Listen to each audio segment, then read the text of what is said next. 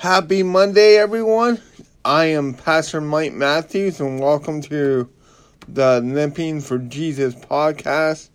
Today, we are going to be talking about hope after a miscarriage or infant loss. This is a very personal topic for my family, for my wife and I. In May of 2019, my wife experienced a miscarriage. It was hard for us, and I just want to give people hope that have experienced this, because last Thursday was the National Day of remembering miscarriages and infant loss, and I want to give the Christian hope for when these things happen. When we got pregnant the second time, my wife and I were older in age. We didn't think it was going to happen again. We were super excited. We were. We have a 10-year-old son. We love Reese so much. We are so thankful for him.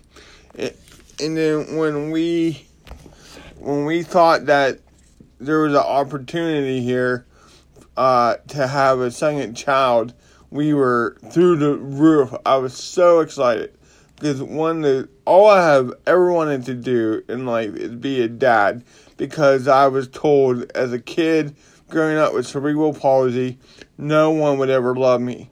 So, the fact that God gave me the best wife ever, in Robin, she loves me for who I am, and she is amazing. She has been through so much in her life, but she doesn't give up. So, we just wanted to have, children. And Reese was a blessing. We were both told medically that we could not have children, because when she was a child, she was diagnosed with polycystic ovary syndrome, and so when we were pregnant with Reese, God can do amazing things, and we're so grateful for our son. And grief has no timetable. So, no matter at what point in your pregnancy you lost a child, a loss is a loss, because human life matters. And this is, I'll never forget the day that Robin lost the baby. I had to stay home with her son. She was not feeling good, so her father had to go with her to I think he met her at the hospital, but my wife was alone with the doctors at the time, and when they told her the heart stopped beating, and she called me, it was such a surreal moment as a husband, because I wasn't there with her, and to just hear her voice shaking and to know that this baby, we weren't going to have this baby in this life. And it was hard. And then, the day that we had to go to her, she ended up having to have 2 D&Cs to remove tissue and stuff like that. The first one was done bad or something like that. But the first day, waiting for her out in the waiting room, I just was so heartbroken as a dad, because I was there by myself. Thankfully, I had Christian friends men and women who were texting me, who've been through it, praying for me, encouraged me. But from that point on, I would say for 3 months, I was just numb. I was in a blur. Like, I just could not understand. Here I am as a pastor. Here I am, loving to teach people theology and having a solid understanding of why things happen in the world, but sometimes we just don't know why. And something like losing a baby just punches you in your gut. And it's heartbreaking. And we named our baby Rye. We were gonna name her Rye, Rodnan Matthews, and when we talk, Robin and I say we are parents of 2. We have a 10-year-old son, and we have a child that's in heaven waiting for us. And here's the hope. Here's the hope for Christians. The Bible doesn't really give hints to how old we will be when we are in heaven. We don't, like, at the resurrection, we don't know how old, if I can't tell you, I don't know how old, if a baby dies on earth, I don't know how old they are going to be in heaven. But what I do know from the Word of God is that when we die on earth, we go to be with the Lord. 2 Corinthians chapter 5 verse 6 reads, "So we are always of good courage. We know that while we are at home in the body, we are away from the Lord. For we walk by faith, not by sight." Yes, we are of good courage, and we would rather be away from the body and at home with the Lord. So, no matter how old you are when you die, when babies die, they go to be with the Lord. Now, it doesn't stop there. 1 Corinthians chapter 15 talks about the resurrection body. Here's the truth from a biblical perspective. At the day of the resurrection, there is going to be a time where the dead is raised and their spirit and their bodies are reunited, and we are going to be in a resurrected state where we are free from death, free from sin, free from disease, and we are going to be with Jesus forever. Our baby, your baby that passed, will be alive again in the future.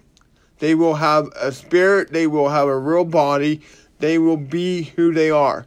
I don't know how old they will be. I don't know. I don't know how old we would be.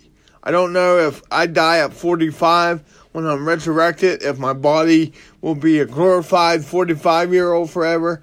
I don't know. We don't know these things. But what we do know is we are going to be alive. And it's going to be better than anything we have ever could imagine. This is great hope.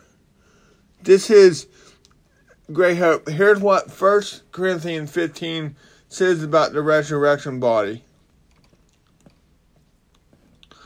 I'm going to go to verse 48. Verse 42. So is it with the resurrection of the dead? What is sown is perishable. What is raised is imperishable. It is sown in dishonor. It is raised in glory. It is sown in weakness. It is raised in power. It is sown in a natural body. It is raised a spiritual body. If there is a natural body, there is also a spiritual body. Thus it is written, the first man, Adam, became a living being, and the last Adam became a life-giving spirit. But it is not the spiritual that is first, but the natural, and then the spiritual. The first man was from earth, a man of dust. The second man is from heaven. And listen to verse 48. Listen to verse 48. As was the man of dust, so also are those who are of dust. And as is the man of heaven, so also are those who are of heaven. Just as we have been born the image of the man of dust, we shall also bear the image of the man of heaven. Just like Jesus was resurrected, we will have a resurrection of our own. We will not become God. Jesus is always going to be God. He's the man, the Son of God. He is the God-man. He is God in the flesh. But his believers who believe in him, true Christians, we will be raised to glory with him, where we will live forever in the resurrected body with no more death, no more sickness, no more sin. And this is true for our babies.